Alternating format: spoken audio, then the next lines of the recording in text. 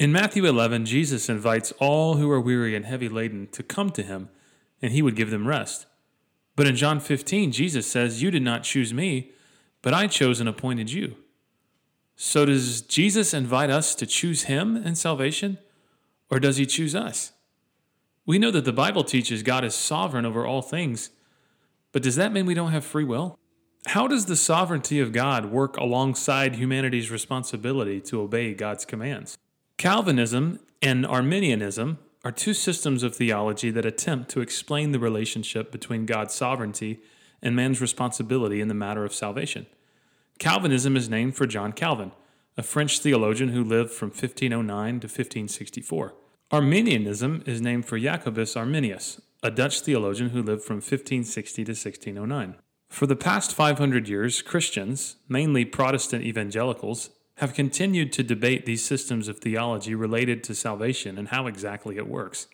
The dispute centers around an understanding of what the Bible means when it talks about concepts such as depravity, or the sinfulness of man, predestination, or the divine foreordaining of all that will happen and all who will be saved, and atonement, and who will be included in the atoning work of Christ. So, which one is right? Is it that God is absolutely sovereign and ordains some people to be saved and others to be sent to hell? Or is it that God invites all human beings to place faith in Christ and be saved? And what if there was a podcast where people were interviewed from both sides of this argument and the listeners decide, with open Bibles, which viewpoint seems most biblical?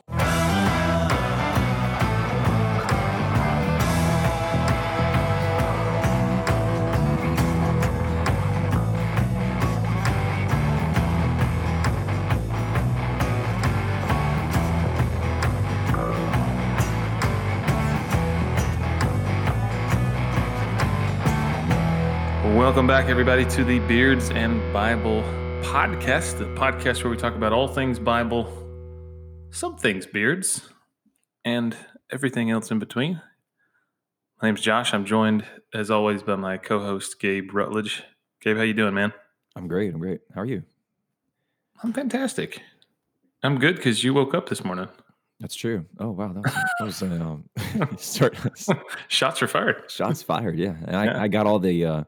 I have all the really needy, affectionate cats locked out of the office this morning. So awesome. Yeah, we'll see. We'll see what kind of distractions come our way. Towards the end. Think we should probably, you know how like the Super Bowl's this week and people place bets on really weird things that happen in the Super Bowl. I think we should do that for episodes of Beards and Bible to see like which one of our kids interrupt first, or which cat you could hear meowing, or my dog scratching at the door, or random things.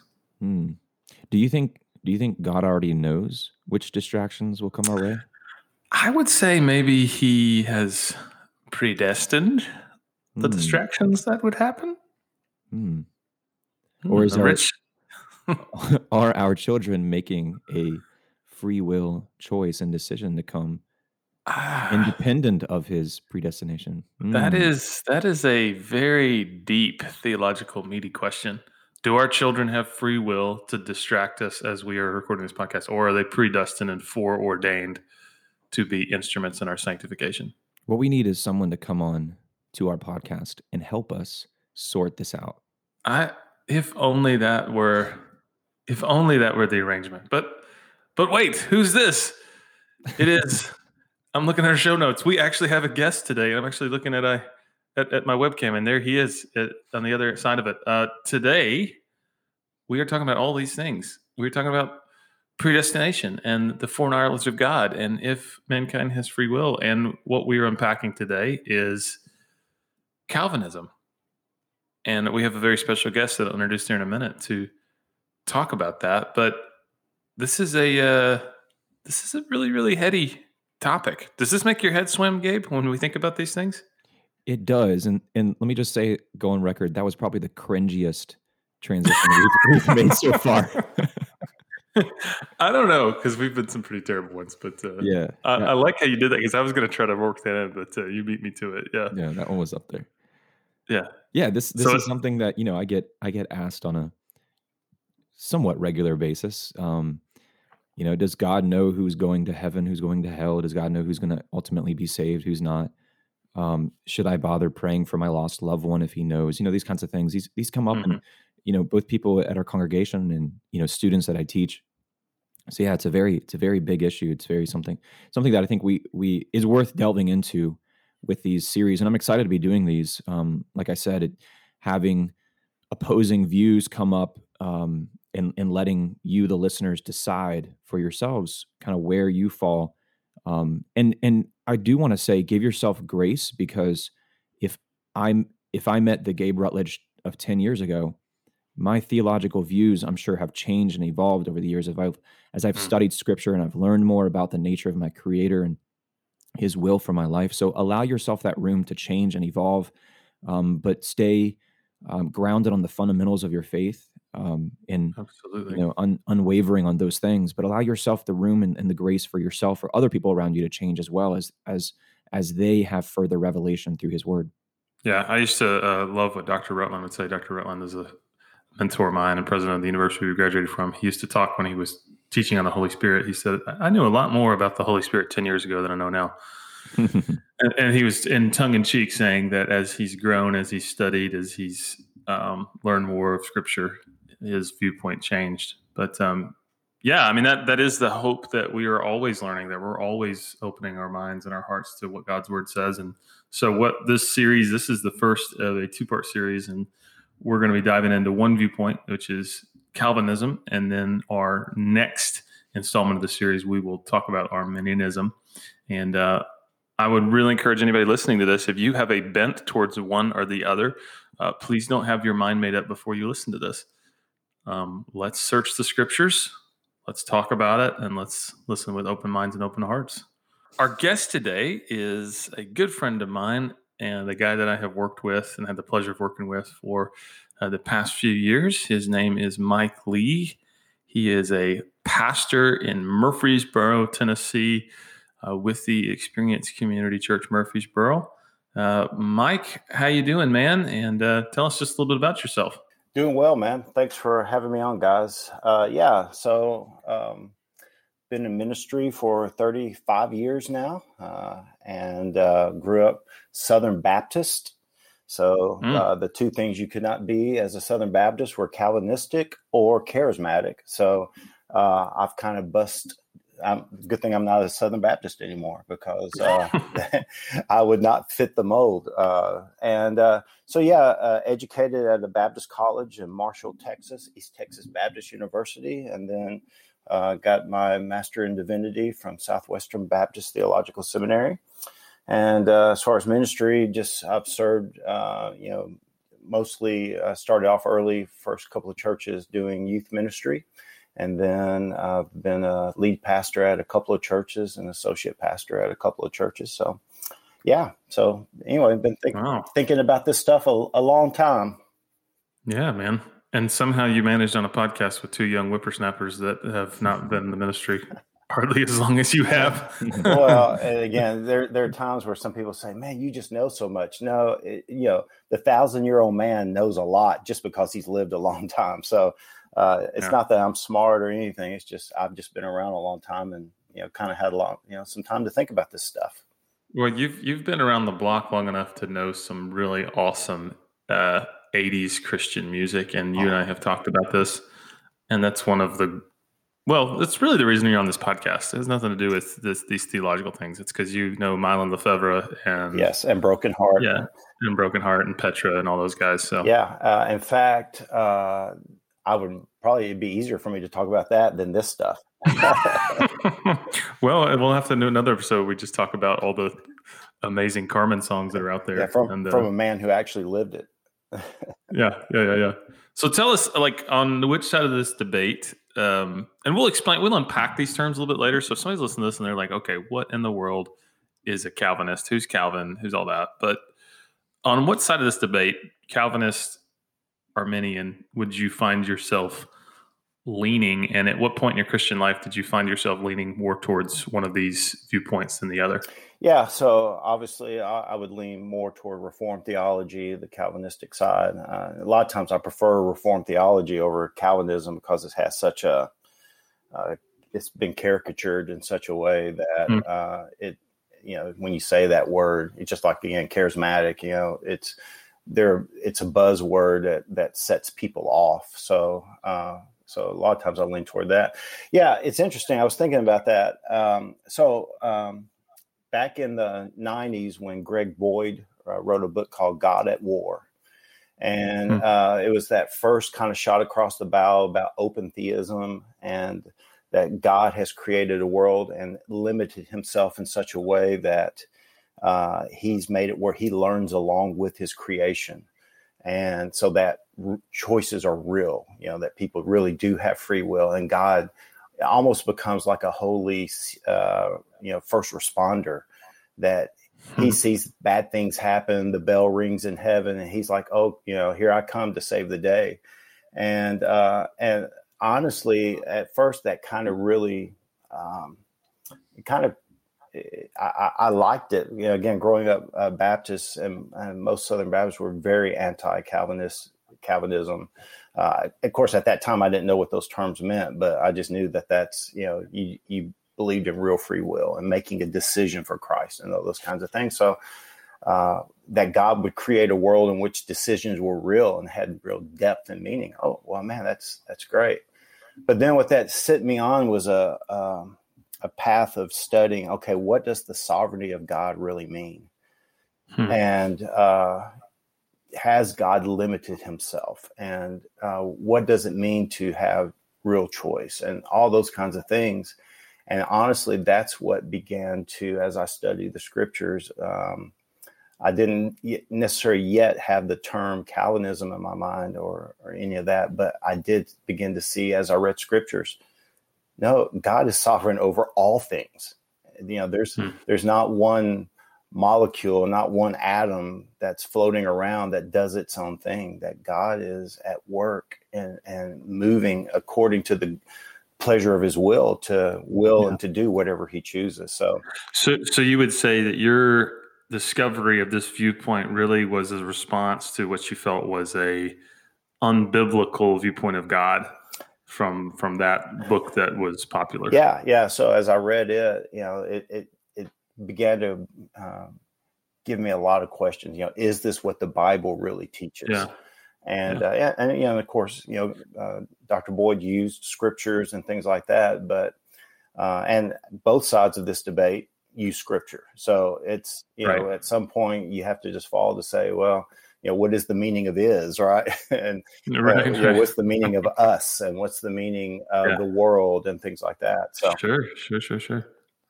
Well, what kind of an impact has this had on your walk with Jesus? I mean, when people say, hey, this is a silly conversation, this, at the end of the day, like it's all going to work itself out anyway. Why would we go into the weeds with this?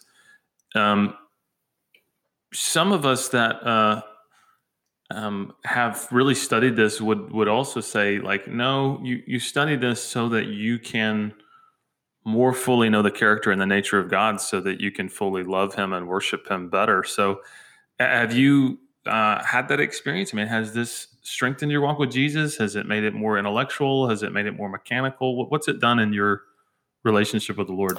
Yeah, that's a great question. I have the saying, you've been part of teaching our ministry and training program. One of the things I remind the guys of when we're studying theology, that theology should always lead to doxology.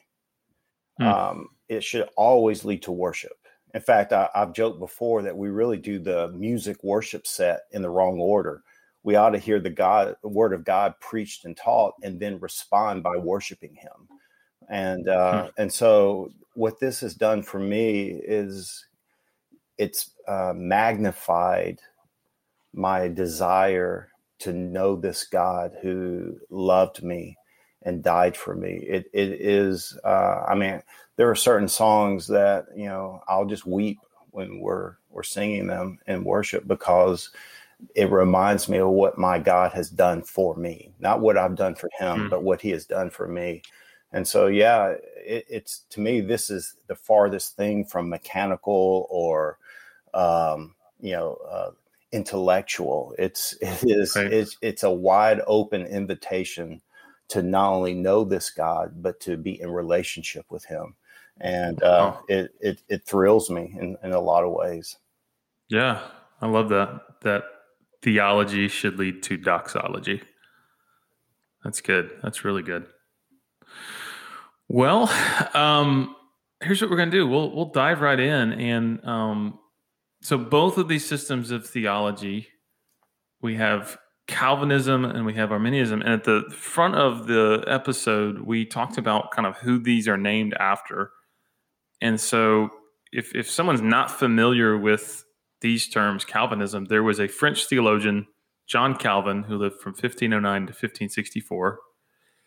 And he was famous for writing some very, very, very earth-shattering writings during the Protestant Reformation. Mike, tell us just a little bit about the impact that this theologian had and why he is credited for coming up with this system of theology, and what was going on kind of in Christianity when he wrote this, and why would he come up with his own system of, why would people start referring to themselves as Calvinist?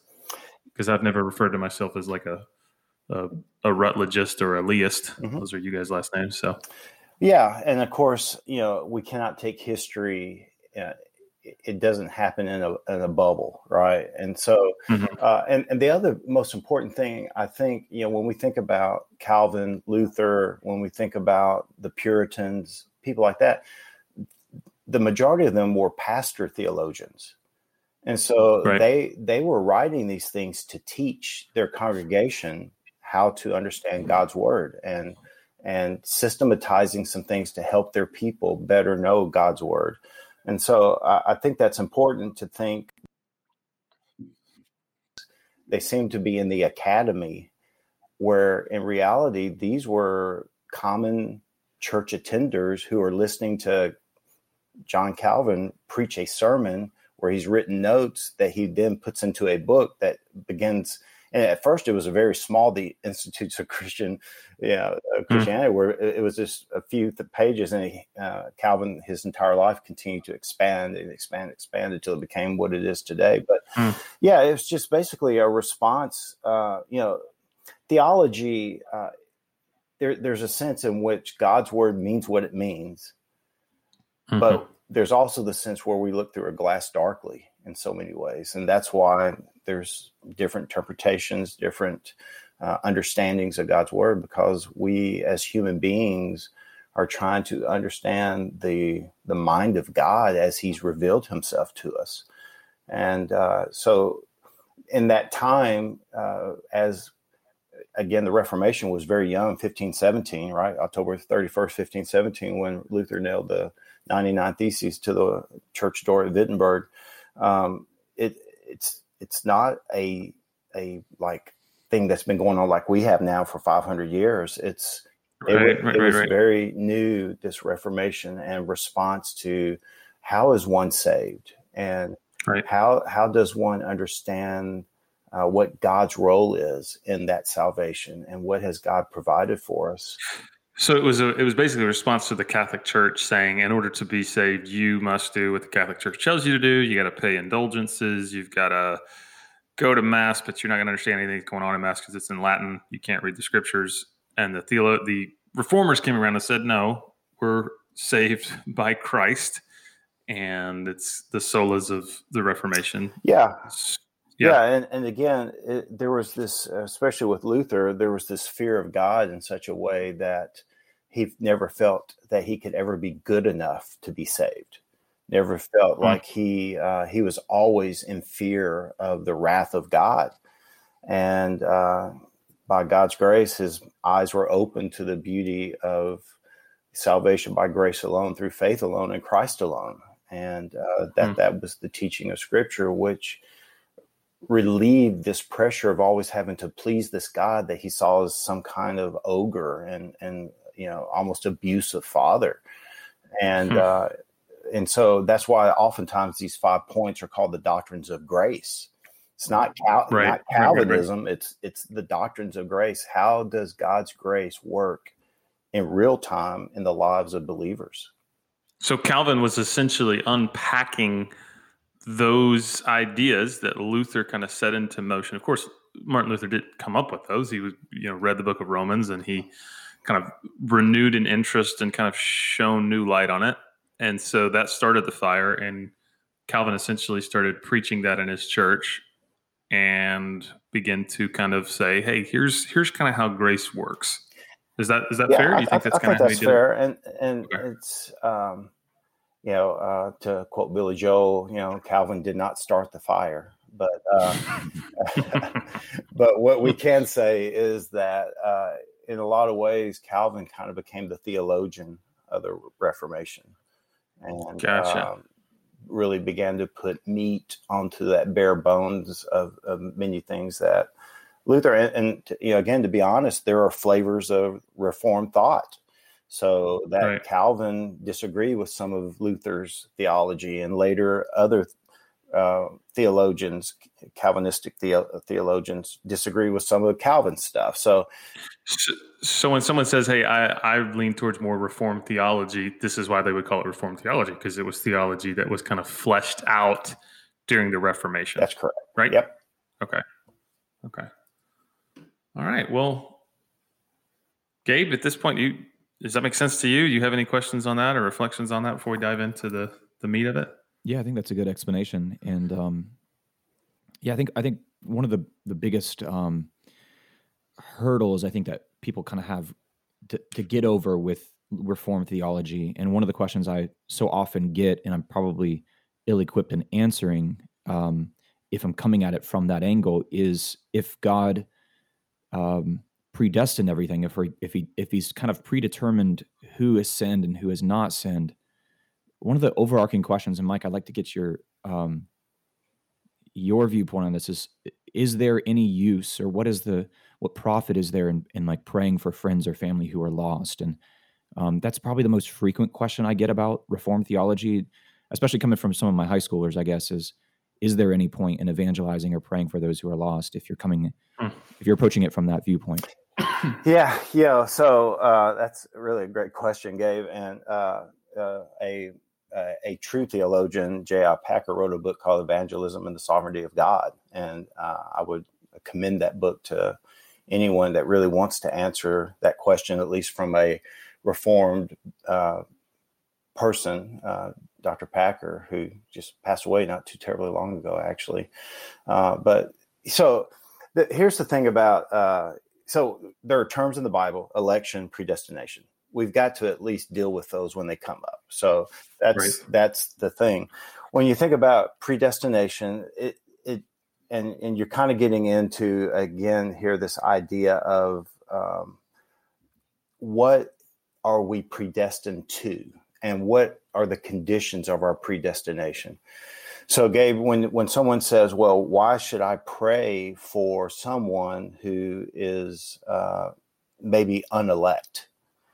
That means that they'll never have a chance to, they may be offered salvation, but they can't accept it because they aren't the elect. And that's where they're getting to at that point.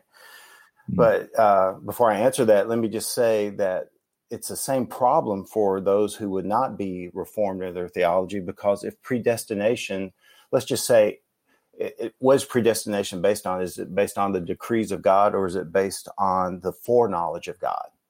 So, for instance, if it's based on the foreknowledge of God, which is what most Arminians would say, is that God in his foreknowledge looked down in history, saw that Mike, as a 9-year-old boy at Orchie Baptist Church in Memphis, Tennessee, would hear a sermon preached by Roger Kreiner, would walk down an aisle, ask Jesus into his heart. So knowing that that's going to happen, I will now predestine him to salvation. So it's not God choosing me, it's me choosing God, and God then, before I was formed, does that. So that limits salvation as well, if we believe God's foreknowledge is perfect. So in other words, I love this church sign that said, has it ever occurred to you that nothing has ever occurred to God? And so God can't, if God's foreknowledge is perfect, then there is a set group of people who will respond to God. Yes, it's their decision that God is responding to, but it's still set. So there is still, so in other words, your friends, whichever side they come from, well, why should I pray for Bob to trust Christ if his destiny is already set because God knew he would never choose God anyway? So back to the other side is the simple question about why should I pray for my friends is I believe not only has God ordained the ends, but he's also ordained the means by which people are saved. And the Bible says, pray. So, a Calvinist and, like hyper Calvinists would be those kinds of people that would say, oh, we shouldn't pray for the lost and we shouldn't evangelize the lost. Well, then they're denying the fact that God has also ordained the means of salvation, not just the ends of salvation, but also the means. And he tells us, go ahead. So the means of salvation would be the prayers of the saints and the preaching of the gospel. You get into Romans 10, how can they hear unless one is sent? And how beautiful are the feet of those who bring good news. And so God has ordained that the preaching of the gospel is the means by which he awakens faith within people so that they do repent and believe. So, so Gabe, again, I would say, why should I pray? Well, because God will use your prayers to respond. He has ordained the means by which people are saved, not just the ends of that salvation. Yeah, thank you for your answer. And I think that kind of ties into sort of the omniscience of God in that, at the end of the story, let's say, did God know everything that was going to happen throughout that story of human history? And the answer is, if he's outside of space and time and he's all knowing, then the answer is yes. He knew, who obviously would accept the gospel and who would be welcomed into his kingdom. One of the questions I had is, it's probably split, and there's probably different flavors of this, obviously. But within Reformed theology, what is the view of the kingdom of God or heaven? I know sometimes my students, especially coming from more of a Southern Baptist or Pentecostal background, they kind of have this idea that heaven and spending eternity in heaven is kind of the end goal of your life. And there's, adherence of the rapture theology where, you're zapped into heaven and then you spend eternity there.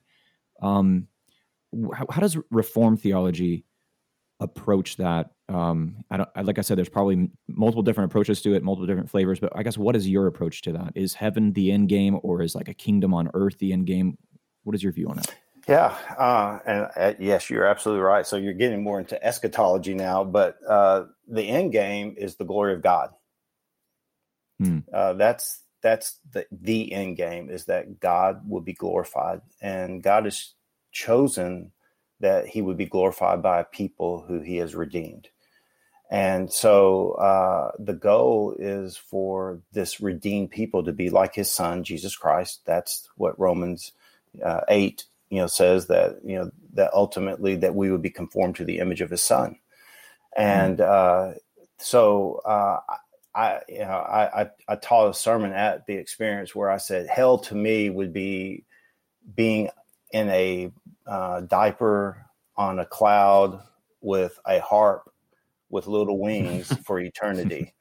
So that's hell. So, the Bible says in Revelation that heaven comes to earth. And so to me, the end game is that God's people will be resurrected, have resurrection bodies that will be like Jesus, that we will live on this real earth with real activities, with real culture and society, with the privilege to enjoy God's creation without any hint of sin, to the glory of God. And so to me, when we think about heaven, streets of gold, and all that kind of thing, that's almost like a way station. It's a now but a not yet, in that I go to be with the Lord in his presence. Today you will be with me in paradise, Jesus said to the thief on the cross. But there's also that time that Revelation tells us, and other places in the Bible, where there will be a people of God on this earth who will worship him for eternity. And it won't be, just sitting around singing Kumbaya. I mean, one of my great books that informs a lot of what I think about this resurrection life is Heaven by Randy Alcorn. Yeah, great book. And great book. It's just, I think there'll be books and music and sports and exploration and food and laughter and celebration. But Gabe, if I'm hearing you say what I think I'm hearing you say, are you saying that a lot of your students that come from a more Reformed Calvinist church, the emphasis is on soteriology, like just get somebody saved, like, and that's all people focus on? Like the end goal is just to get saved, and those who would come from more of an Armenian background, like Pentecostal or Southern Baptist background, who would say, believe in the full free will of humanity, so to speak. But it seems like that in the Armenian side of things, the emphasis seems to be on get out of hell, get into heaven. That's the end goal. Okay. Where it seems like those in the Reformed side of things that I've kind of had exchanges with, it seems like there's more of a kingdom on earth mindset. And I was just kind of wondering how uniform is that across the Reformed theology side of things? Is that kind of a understanding where heaven is not the end game; it's a kingdom on earth. Heaven's sort of like you said, kind of like a way station, Mike, where it's just kind of a holding pattern, and the goal is to experience God's glory on earth. And I didn't know if that's more of a Reformed theology viewpoint on that, or if that's just kind of you individual stance on that. Yeah, no, I wouldn't say it's just Reformed, because I think there are Armenians, those who would be on the other side, that would still have that same view of the kingdom of God. N.T. Wright and some others that will write along those lines will speak about God's kingdom, that Jesus is the king, and King Jesus, and those kinds of things. So I wouldn't necessarily say that that's just one side or the other, but that's a offshoot of just, I think, some of the theology that the Bible reveals. Yeah, and I tend to really like that, and I see a lot of biblical evidence for that idea of God's kingdom coming. It's something we pray in the Lord's Prayer, right? Your kingdom come, your will be done on earth as it is in heaven. And it's something I think holds a lot of biblical water. It's, goes back to the garden, how God created us. He wanted us to experience the physical pleasures of life and experience his creation. And like you said, food and laughter and music and exploration. But another question, and Josh, feel free to interject here anytime too. I don't mean to be asking questions. You're good. No, you're good. One of the questions that I often get asked, if God predestined everything, then did God create sin? Did he create evil? Well, the short answer is no. And thanks for diving into the deep end real quick. Yeah, I know. It's like 5:30 in the morning here. Could God make a rock? Yes, so big. Right. So no. So the Bible indicates that God cannot be tempted with evil, but the reality is that that evil exists. So if God is sovereign over all things, that there is some level in which that exists at the will of God, and yet at the same time in such a way that God is not the author of evil. And if you want me to go deeper than that, I'm sorry, I cannot. And those are books and volumes and have been written over that. So sometimes there are statements that we just have to make, knowing that they are true, without necessarily knowing how they can be true. Because again, God is unlimited, as you said earlier. He's omniscient, omnipotent, omnipresent. God's all the omnis, and so there are some things that are mysteries that we just have to, accept by faith. And to me, that's just one of those things. And the Bible again clearly says that God is sovereign over all things. If evil was not a part of God's sovereign will, it would not exist. Yet at the same time, how that evil came into being, the Bible is mostly silent on that, other than it was found in our hearts. And once you go past that, I think you get kind of speculative to no purpose at a certain level. Well, why don't we do this? These are all awesome questions, and And Gabe, you're going right for the jugular with some of these, man. You're just going right at it. Why don't we do this? Let's take about 15, 20 minutes and let's just walk through. So John Calvin, when he would summarize, which I don't, Mike, you could tell me, was Tulip made up after Calvin or was some? No, it was after.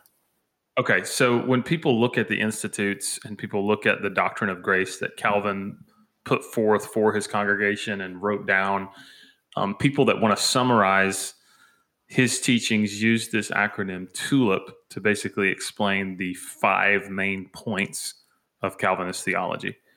And so Mike is just going to explain each one of these points and kind of talk to us about what Calvinist theology teaches about this and use scripture to kind of back that up. So the first point of this acronym, which the acronym is TULIP, like the flower, TULIP, and the first letter stands for total depravity. So Mike, what is total depravity? What did Calvin say about total depravity and where did he get that idea? Yeah. And again, I know we keep hitting the Calvin, but I think, I would like to say, what does the Bible, I believe, teach about that? Because I am not a disciple of Calvin. I'm a disciple of Jesus. So, well, this is not the Beards and Calvin podcast. This is the Beards and Bible podcast. Right. So, yes. So and again, to those who would lean on the other side, they also use the Word of God. So, so I want to, make sure we don't caricature them in such a way that they're using man's theology or whatever. But so the idea of total depravity is that man is affected by sin at his very core in such a way that everything he does is tinted by sin. It doesn't mean that man can't do good things from time to time, but even at our very best is tainted by sin in such a way that we are infected with this disease, as it were, to our very DNA. So I sat under a pastor for a year, Ray Ortland, and I loved what he said, that if sin were the color blue, everything that we do and think would have some shade of blue in it. And I think that's really a good way to kind of think about it. So it's not that we are as bad as we could be, but we are definitely not at that level where we are as good as we should be to be acceptable to God.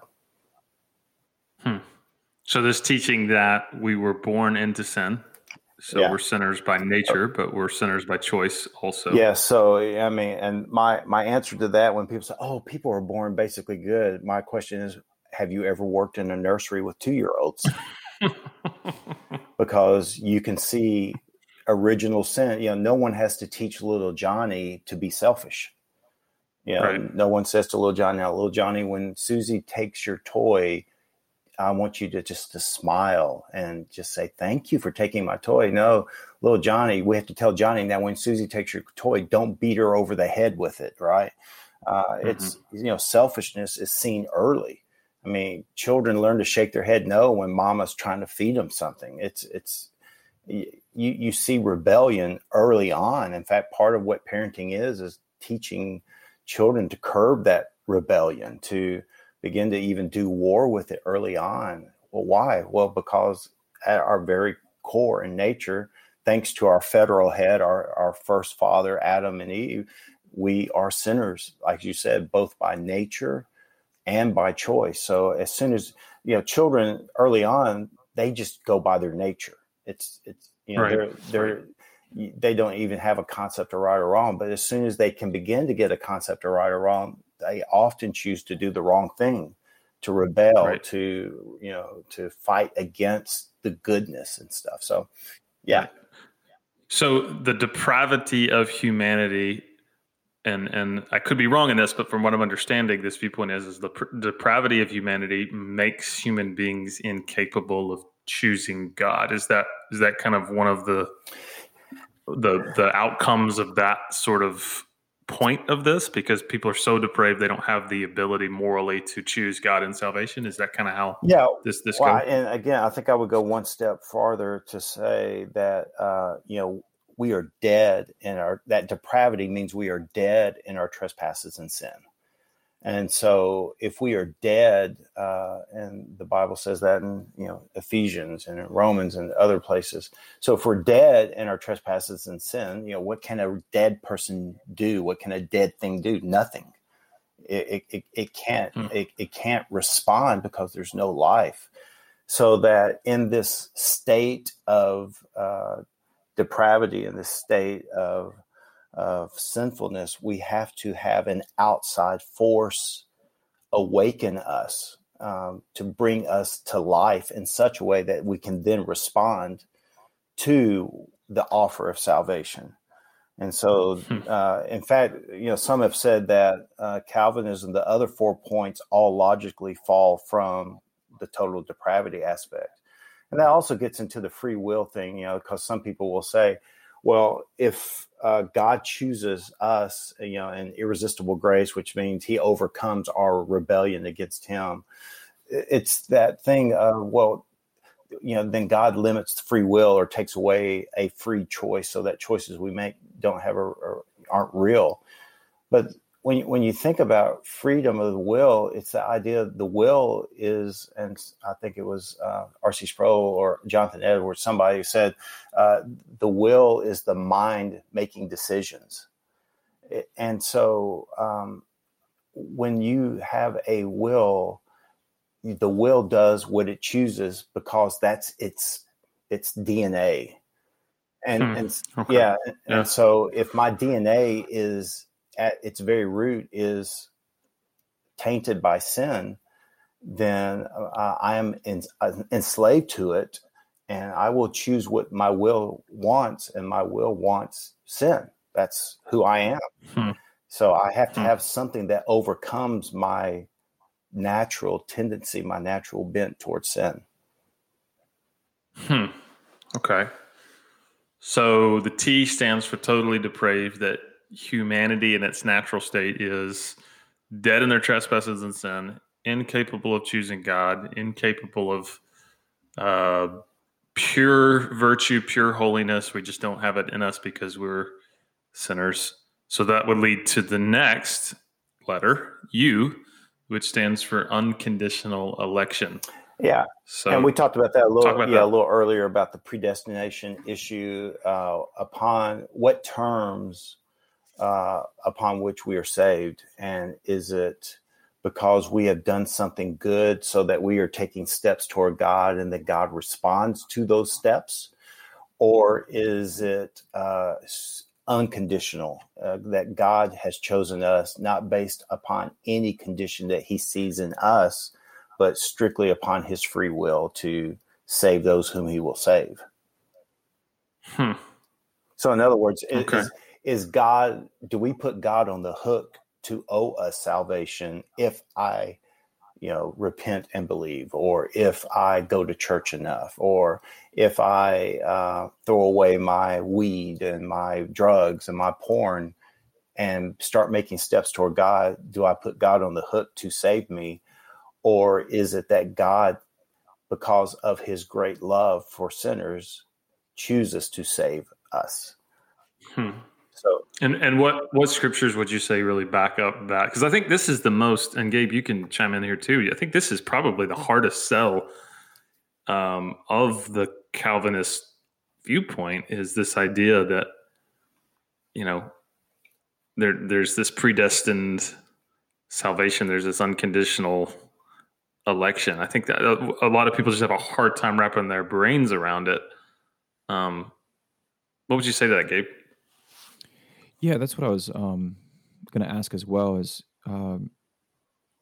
mainly for our listeners, is just, Mike, what are some maybe like top 3, 4, 5 verses that kind of on which hang a lot of the Reformed theology?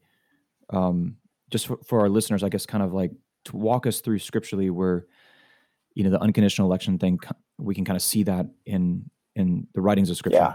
Well, my big one would be Ephesians 1. Beginning in verse 3, blessed is the God and Father of our Lord Jesus Christ, who has blessed us with every spiritual blessing in the heavens in Christ, for he chose us in him before the foundation of the world to be holy and blameless in love before him. He predestined us to be adopted as sons through Jesus Christ for himself, according to the good pleasure of his will, to the praise of his glorious grace that he lavished on us in the beloved one. So there again, it's that idea, it's the good pleasure of his will by which he has elected us, not based on some foreseen decision that we make for him. I think that's one of the big ones. And then probably the most controversial one is Romans 9, where Paul is talking about Jacob and Esau, who were twins, and that before they were even born, and irregardless of any action they had taken, God chose the younger Jacob over the other Esau, to the point where he says, Jacob I've loved and Esau I've hated. But again, Paul makes it clear that it is not based on anything that either one of them had done. In fact, if you've studied the scriptures, you know Jacob was not so good of a guy. He was a liar, a deceiver, shortcuts, all this kind of stuff. And yet God chose him and over his brother Esau, the older brother. And again, why? Well, it says because it was God's choice. It doesn't say because Jacob was better than Esau. In fact, again, as you just said, Jacob was pretty much a bad dude.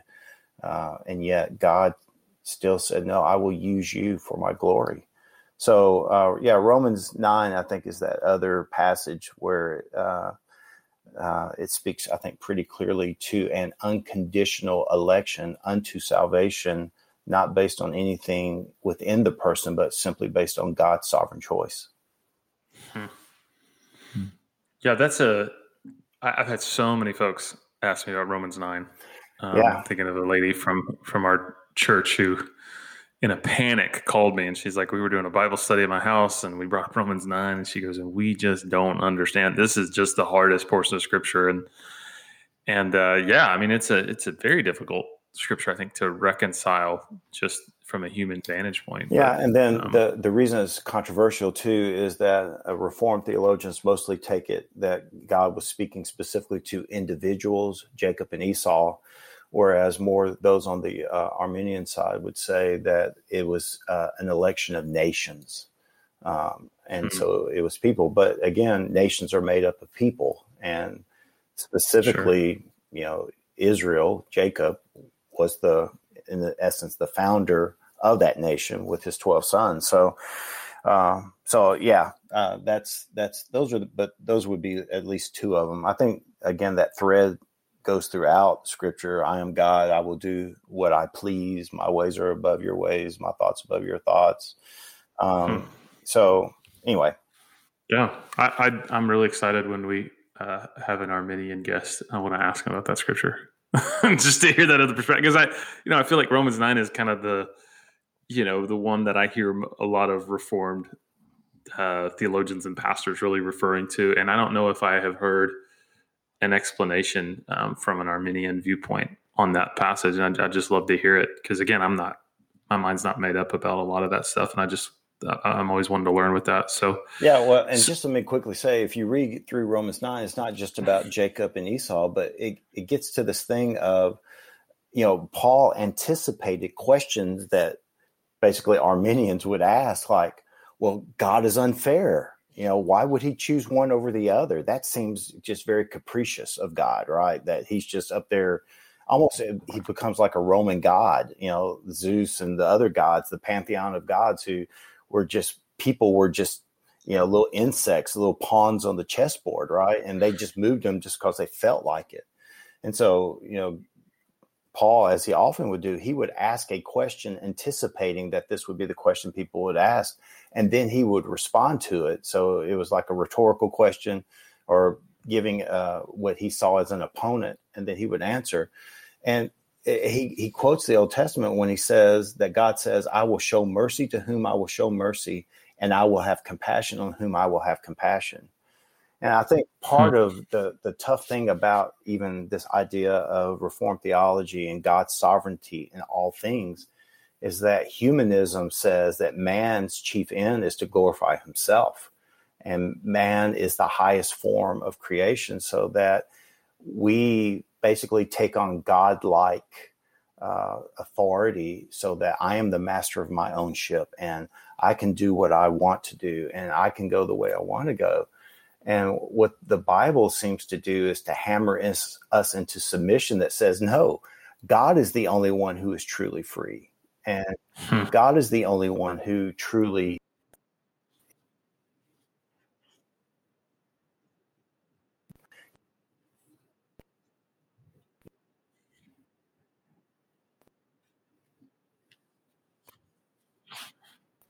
Right.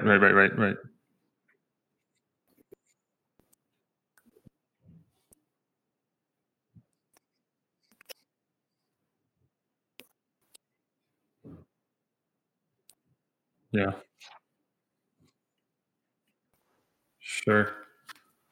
Okay. Well, so that would be unconditional election again. Probably a tough sell just from the human vantage point. Trying to figure that one out is it's a challenge to most of us, I would say. But the next one, I think, is one that I really don't understand, and that would be the L in TULIP. So T is total depravity, U is unconditional election, L, the one I personally struggle with, and I'd love to hear kind of what, why this matters, is limited atonement. Limited atonement. So would you explain that and sell me on that one? Because that's the one that I have a really hard time. Yeah. I don't really see that, but some people do. So explain that. Yeah. In fact, you said you thought the U was the one that was controversial. I think most of the time I would just push back to say it's the L. So you'll hear people called 4-point Calvinists. And most of the time when they call themselves a 4-point Calvinist, it's the L issue, the limited atonement. And, I would put it in this question is, did Jesus purchase a way or a potential way for people to be saved? Or did he actually purchase people? Did he redeem a way that people can be saved? Or did he actually save people? So the limited atonement speaks to the idea that when Jesus Christ died, he didn't just make salvation potentially available, but he actually saved a people that he had in his mind to save. So it's limited in the sense of it's not just a, open channel of grace. It is hey, I'm shedding my blood for all those who will be mine. Is that kind of, or all those who are already mine? Is that kind of what that so says? Have you ever heard the phrase, while Jesus was on the cross, you were on his mind? All right.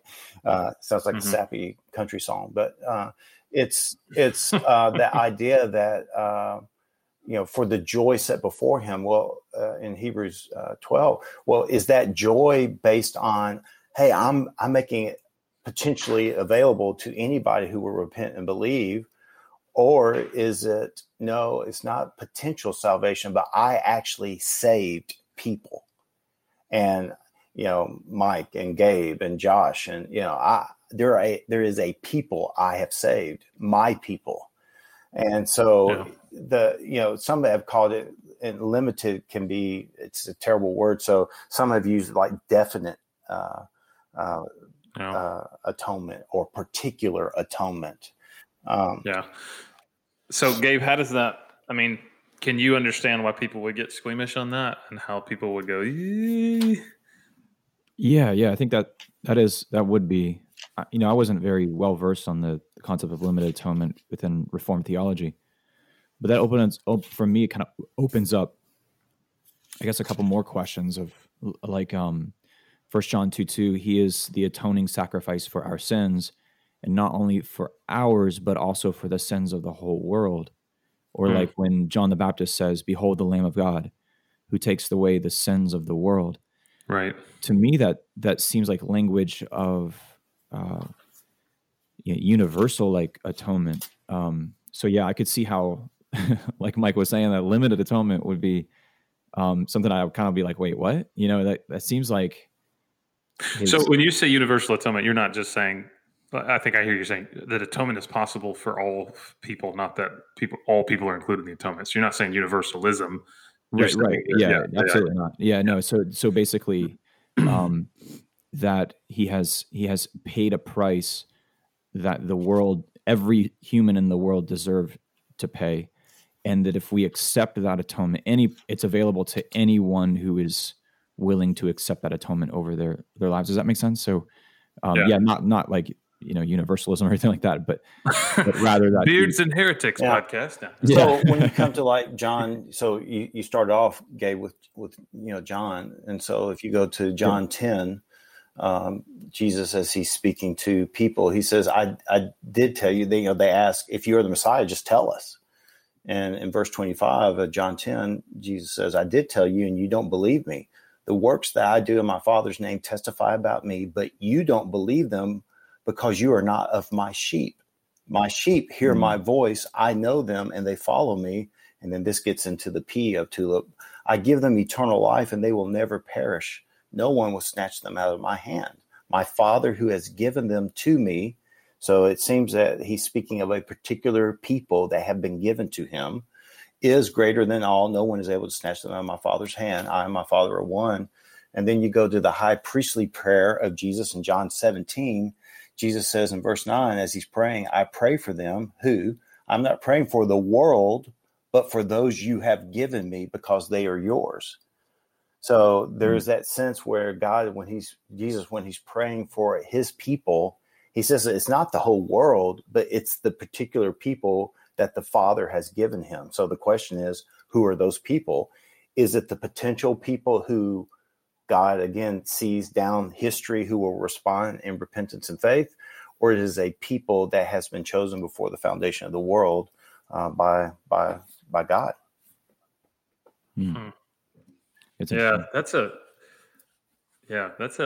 an interesting one, because I think there's a lot of speculation on what does it mean by world.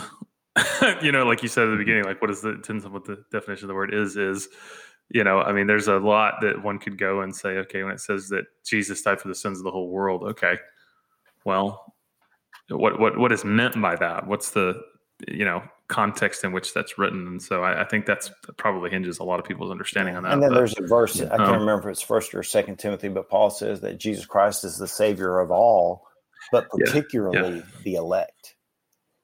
So, so even, Paul says that there's a way in which God seems to have saved the world, but he has a particular people that he has saved, which is the elect. Yeah. Huh. Well, the next letter, so if you're following along, T is total depravity, U is unconditional election, L is limited atonement, I would be irresistible grace. So talk to us about that. Yeah, so again, does God batter himself? Does he bang the door down?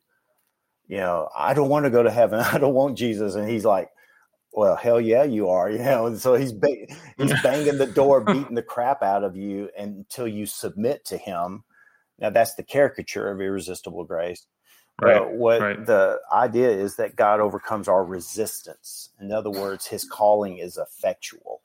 It has the effect of awakening within us a desire to know him and to respond to him in repentance and faith.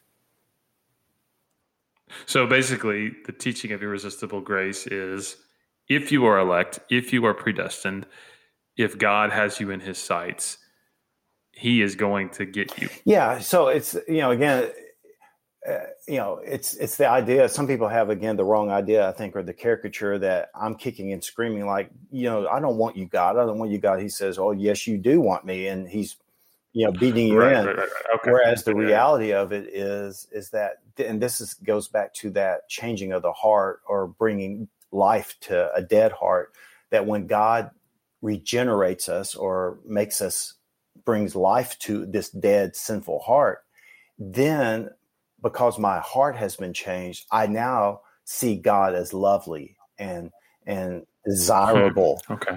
So that's the idea of being born again. 2 Corinthians, I have anyone is Christ, he's a new creature. The old things are gone, new things are come. And for me, the most beautiful passage is in 2 Corinthians chapter 4, where he says in verse 4, in their case, talking about the people who are perishing, the God of this age has blinded the minds of the believers to keep them from seeing the light of the gospel of the glory of Christ, who is the image of God. For we are not proclaiming ourselves, but Jesus Christ as Lord, and ourselves as your servants for Jesus Christ's sake. For God, who said, let light shine out of darkness, has shone in our hearts to give the light of the knowledge of God's glory in the face of Jesus Christ. And so the picture there is in the same way that God said, let there be light in creation, and light appeared and shone a light on everything. My heart is veiled. It's darkened by Satan. It's blinded. But when God speaks to my heart and says, let there be light, now that darkness falls away, the scales fall from my eyes. And where I used to see Jesus as anything but desirable, I can now see him as desirable. And so now that grace that he has given to me is a beautiful thing. And I responded in repentance and faith. Okay. Well, and the last one I think is one that, you see both Arminian and Reformed, depending on the camp, kind of going into, and that's the perseverance of the saints. So in a nutshell, that is what? So some people would call that eternal security, as a Baptist, it's that once saved, always saved kind of a thing. But I think that's more than that, because, the once saved, always saved is very susceptible to that. Well, I prayed a prayer at, when I was 12 at youth camp, and now I can go live any way I want to. And yet perseverance speaks to an endurance, so that in fact, in Philippians 2, we work out our salvation in fear and trembling, but it's God at work in us. And I am confident that he who began a good work in us is faithful to complete it.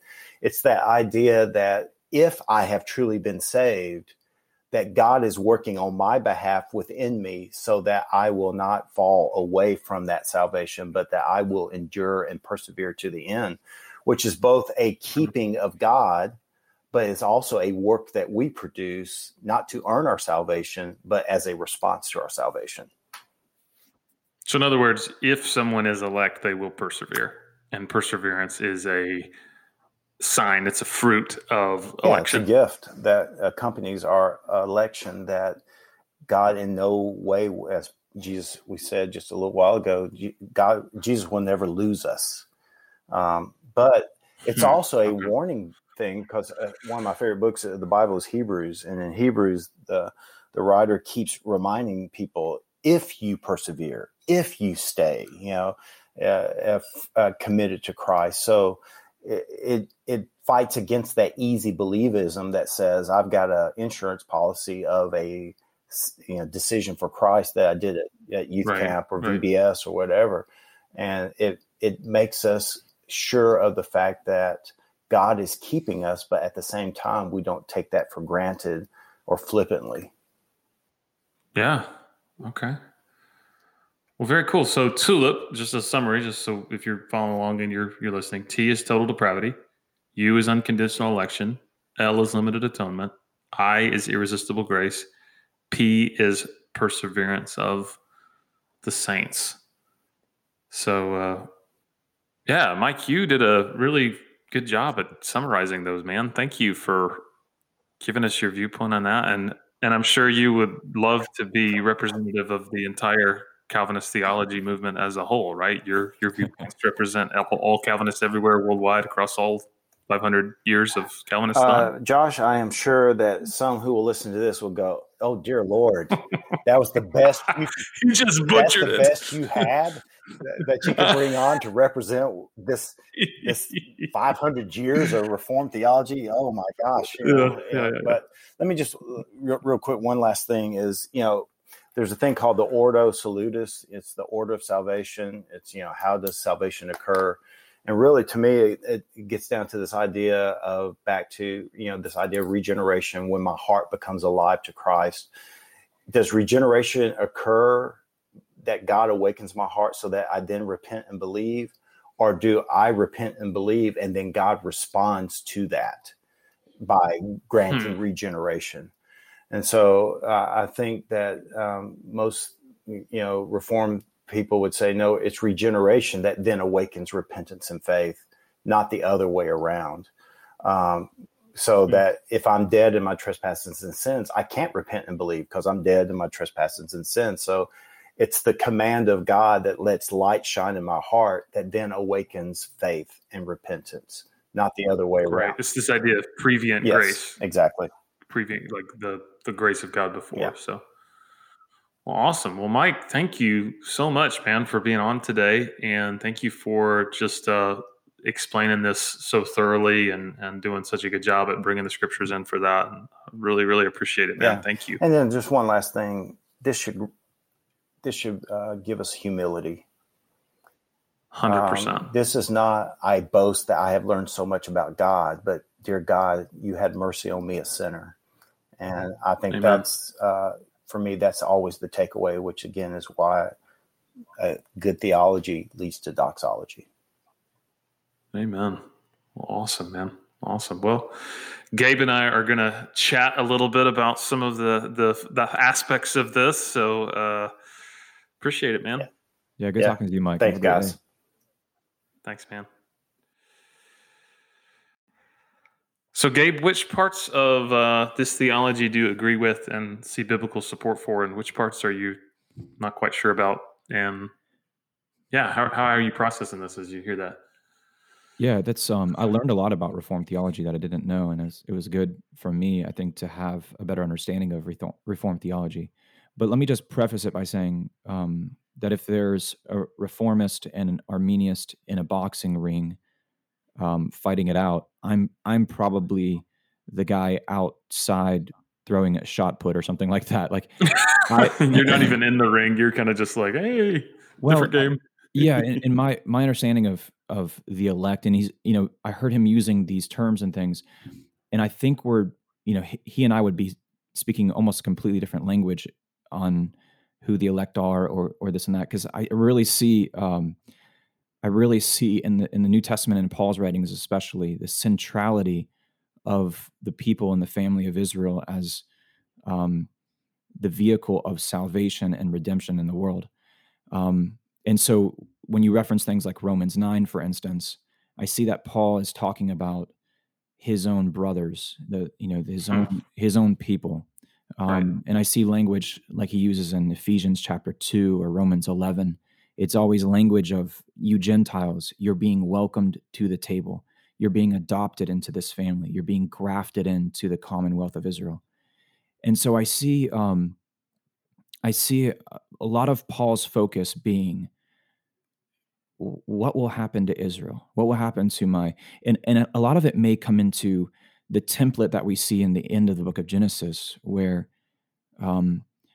Joseph is this archetype of Jesus going into exile and becoming the savior of the known Gentile world and being elevated to a place of prominence, and then his brothers in a time of despair coming to him and then him revealing himself. But all that happens and he says, don't worry, Joseph says, what you meant for evil, God meant for good, so that he could bring about a great salvation. So who did Joseph save in that story? The answer is everybody. He saved his family and he saved the Egyptians from this great time of famine and hunger. And he became the savior of the world. So I see Paul kind of looking to that as, the centrality of, and Paul really being obsessed with the salvation of Israel and them accepting their Messiah. And then he even goes on to say, you Gentiles who come into the faith and believe in the God of Abraham, Isaac, and Jacob, my hope for you is that you will provoke some of my brothers to jealousy. And by doing so, they will be saved as well. So you see a lot of the election passages in Paul's writings referring more to God's sovereign choice of Israel. Is that kind of how you would interpret that? Yeah, and so I think a lot of reformists I did this as well most of my life, is that I drew a dichotomy, and this is kind of a dispensational viewpoint of there was an era of Israel, now there's an era of church. And the two don't really overlap. Where I would see that the era of Israel is a continual theme throughout Scripture, and that Gentiles who come to faith in Christ have an adoption into the commonwealth of Israel, and that there isn't this new, dispensation of church age, so to speak. And it's something I know flies in the face of a lot of church theology, obviously, but it's something maybe we can unpackage in the future. Yeah, I think I would love to talk about that a little bit. Yeah, when I listen to Mike talk,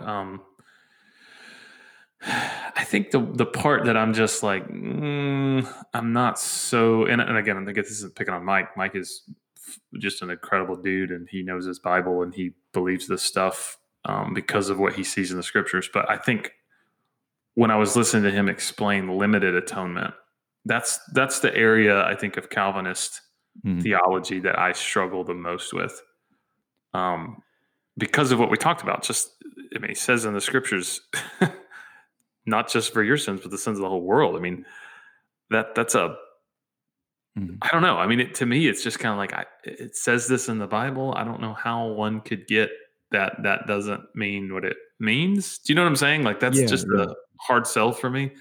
It's kind of a tough pill to swallow, but I could see how there is a degree of exclusivity to Christ's sacrifice, like in Matthew 15, where he says, remember this woman comes up to him and he didn't talk to her, and his disciples, they're like, can you send her away? She keeps bothering us, basically. She keeps crying out to us. And he says, I was sent only to the lost sheep of the house of Israel. Yeah. So there is a degree of exclusivity, but I think it's important that we look at the gospel through the eyes of, number one, what did Christ see himself coming to do?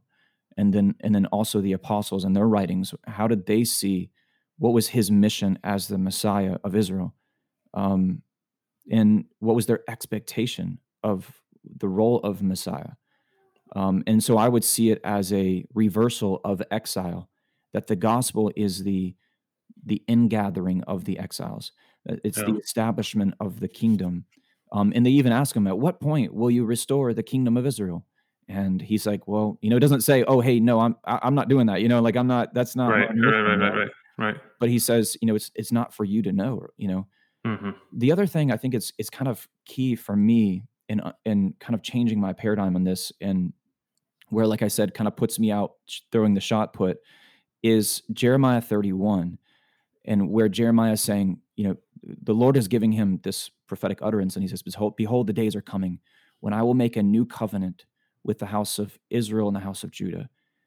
And, it won't be like the covenant I made with their forefathers. And it goes on, and it talks about how I put my Torah in their hearts. And so the concept of a new covenant, and it uses the word Brit Chadashah in the Hebrew there. It's a renewed covenant. It's this idea, this expectation that he reveals through his prophet Jeremiah, that I'm going to renew things with my people Israel. I'm not going to cut them off and start with plan B or anything like that, but rather my covenant is going to be with them. And that not only that, Isaiah talks about how it's too small of a thing for him to regather the exiles of Israel, but he will gather some that are part of the nations, part of the Goyim, the Gentiles, and bring them into a covenant with the covenant. And I think that's what Paul maybe is picking up and kind of riffing on as well. Right. Well, last question. We'll ask this about the Arminian viewpoint when we have an Arminian theologian, a resident theologian. If this system of theology is completely true, so if you just looked at all 5 points and you said, absolutely, I'm in, I will buy into all 5 letters of the tulip, what are some of the benefits of it, and what could be some of the dangers in it? Well, I think definitely the irresistible grace. I know people who would say God wants nothing to do with me, that I've done things that are irredeemable. I think the irresistible grace is something that absolutely I think is beautiful and godly and holy and biblical. That he pursues us with his grace, and God loved Adolf Hitler. He loves every human, and he wants to be in relationship with them. There are things, obviously we have to face our own sin and the repercussions of that sin. But yeah, I think that I like that irresistible grace, and that's something I Yeah. didn't really understand until Mike was explaining it. Yeah, I would think that if one were to take all 5 points and just say yes and amen to all of them, Hmm. it would produce in someone just a tremendous sense of gratitude, Hmm. a tremendous sense of like, I can't take credit for any of this, that this is all the work of God in my life. And even me responding to the work of God in my life, it was God who loved me first. And so I responded to his love for me first. So that would be what I would see would be just a tremendous benefit from someone just understanding all of this and receiving all of it. But I think some of the dangers in it might be on the same side of that. Someone almost feeling like this, well, since I'm chosen, since I'm predestined, since God shows grace to me and I can't add anything to his work, I don't really have to be a disciple. I don't really have to take up my cross and follow Jesus because I'm in the family anyway. And so almost like this sanctioned disobedience, this sanctioned Like a indifference, superiority. this sanction. Yeah, almost like, hey, I'm predestined, you're not. So nanny nanny boo boo, right? And and that means I don't have to do anything. And I would say obviously to be a distortion of that because I don't think responsible, mature Christians who would lean towards this would say that that's a practical outcropping of this. But I could see that being a danger. Yeah, yeah. He creates maybe a sense of lackadaisical, like I'm not going to go and evangelize or try to make disciples because Hmm. if they're elect, they'll be drawn to it and they'll seek me out Right, or they'll seek out a church or something. right. But I And I do think like. Oh, go ahead. no, I was gonna kind of make a joke, but it's tongue in cheek. It's halfway true. I think I've seen some very, very, very, very like rabidly, ferociously um, egg-headed young reformed guys. Mhm. Like they become everybody's Mhm. theology police. Yeah, Some kind of extent. like. Yeah, no, I know what you're saying. Like Like they read a book by John Piper, and then all of a sudden you start a blog and you're yeah, you run, yeah. everybody's teaching a man-centered gospel. If you're not John Piper, and so like I think I've seen. I'm making a joke about that, but I'm not. I'm not really kidding. I think one outcropping of this is like a tremendous amount of like intellectual arrogance. Mhm. That like if you're not reformed, then you've never read your Bible. Well, And I think Mike did a good job of addressing that. This should in us produce humility yes, and 100%. worship, because yeah, there might be a propensity within the Reformed theology is to get a little bit pinheaded or like you said, Stuck up. yeah, and or maybe, gosh, God forbid, you grow beards and start a podcast or something. Yeah, But reform guys typically really like dark stouts and smoking pipes and Lord of the Rings and things like that for whatever reason. I don't know why, but yeah, I think I like the total depravity thing. I think that's very scriptural as well. There's yeah, Alexander, I think it's Soloninsky. I don't know if I'm yeah. probably butchering. Solzhenitsyn. Yeah, Yeah, thank you. I'm probably butchering that, but he talks about how it'd be so easy if there was like evil people, good people, and the line is very clear. It's very defined. But he says the line dividing good and evil cuts through the heart of every human being, amen. and Yep. who's willing to destroy a piece of his own heart. I think that's just a amazing, insightful quote. I don't know if he was a believer, if he read the Bible. I don't even know his worldview, but what he said is very biblical. Yeah. That in us is the capability, the ability, and the potential to commit so much evil. That it's so sickening. And then when we're confronted with the holiness of God and His wrath, like Mike was saying, it produces an awe and a gratitude and a fear in us. That would drive us to the gospel and accepting it. Yeah, absolutely. Well, good deal. Well, I've really enjoyed this. This has been a really I think I'm going to have to process this conversation for the rest of the day, because this is this is like the deep end of the pool theologically. But it's just so everybody knows, this is part one of a 2-part installment. So next time we're going to be looking at all these things with someone who would consider themselves more of an Arminian in their theological bent. And I'm going to study up what Mike talked about and come ready to ask our Arminian theologian friend some good questions. So it's going to be good. Thanks again, Mike, for coming on, if you're still listening, and thank you all for listening this far. Absolutely. Thanks, everybody.